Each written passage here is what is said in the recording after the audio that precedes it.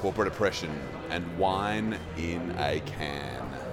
I'm James Dapperchi, and this is Coffee and a Case Note.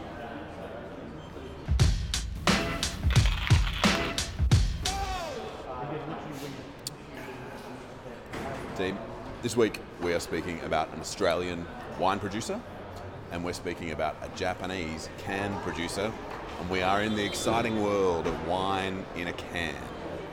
Now, what happens is, over a number of years, the Australian wine producer and the Japanese can producer have some interactions where they reflect on how their businesses might intersect, and things come to a position in about 2012 where they end up entering into an agreement whereby our Japanese can producer becomes a majority shareholder in our Australian wine producer. So there we go, it's now a 60% shareholder. Okay.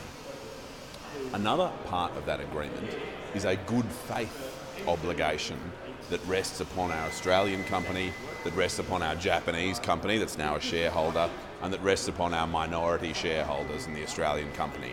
Australian company, number of shareholders, one of the majority shareholders is our Japanese company. Yes? Okay. Now, a Japanese company has a subsidiary company, forgive me, beneath it, and that subsidiary company is also a wine producer.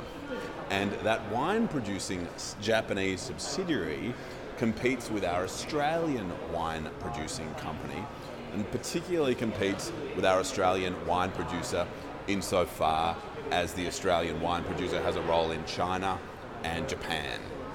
So you can imagine just a little bit of underlying tension here. The things start ticking over, and as they do, our Australian wine producer's not going quite so well as it had hoped, and it gets some loans from our Japanese 60% shareholder, from the Japanese can manufacturer. What also happens is that our Australian wine producer asserts that the patents it holds in relation to its very special can, wine in a can technology in Japan, and the patents it holds in relation to its very special wine in a can technology in China are being breached, including by our Japanese subsidiary. So it says, hey, we own these patents. The Japanese subsidiary, our chief shareholder's subsidiary, are breaching these patents. Either they've got to pay us for the license, or we have to go and enforce them. And what the Australian company attempts to do is to go and enforce the patents in Japan and in China. Now, as you can imagine, when you've got parties that are so closely interlocked, not getting along well, you are getting very, very close to an application to wind up that company on just and equitable grounds on the basis of a deadlock. And that is the very application here that our Japanese majority shareholder made, forgive me. And 2 days later, our minority shareholders lodged a Section 232 oppression suit. So we've got the just and equitable wind-up claim and the Section 232 oppression suit running and heard together. The proceedings were commenced just a couple of days apart.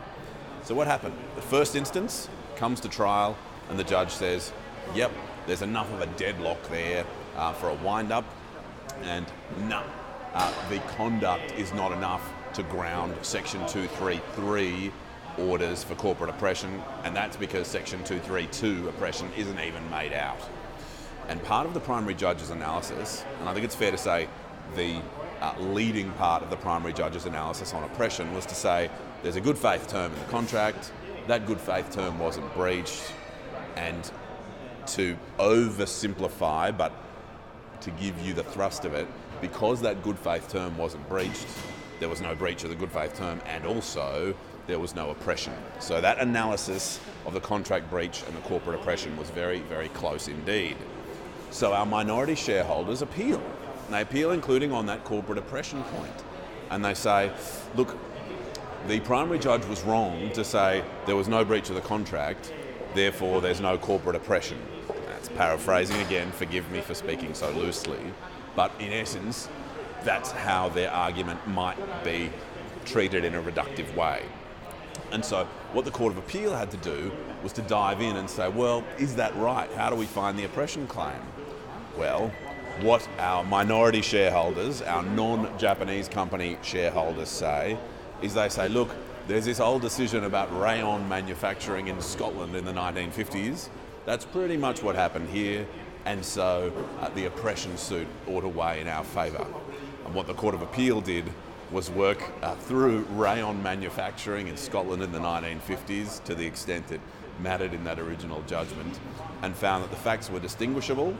They were distinguishable because in Scotland, in our old case, there was real malice between those parties, between the majority shareholder and the other party.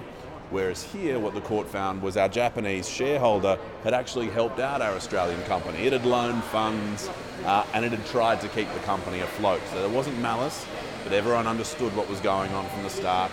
Everyone knew there was going to be competition with the subsidiaries and all this sort of stuff. And so the Court of Appeal say oppression is not made out in these circumstances.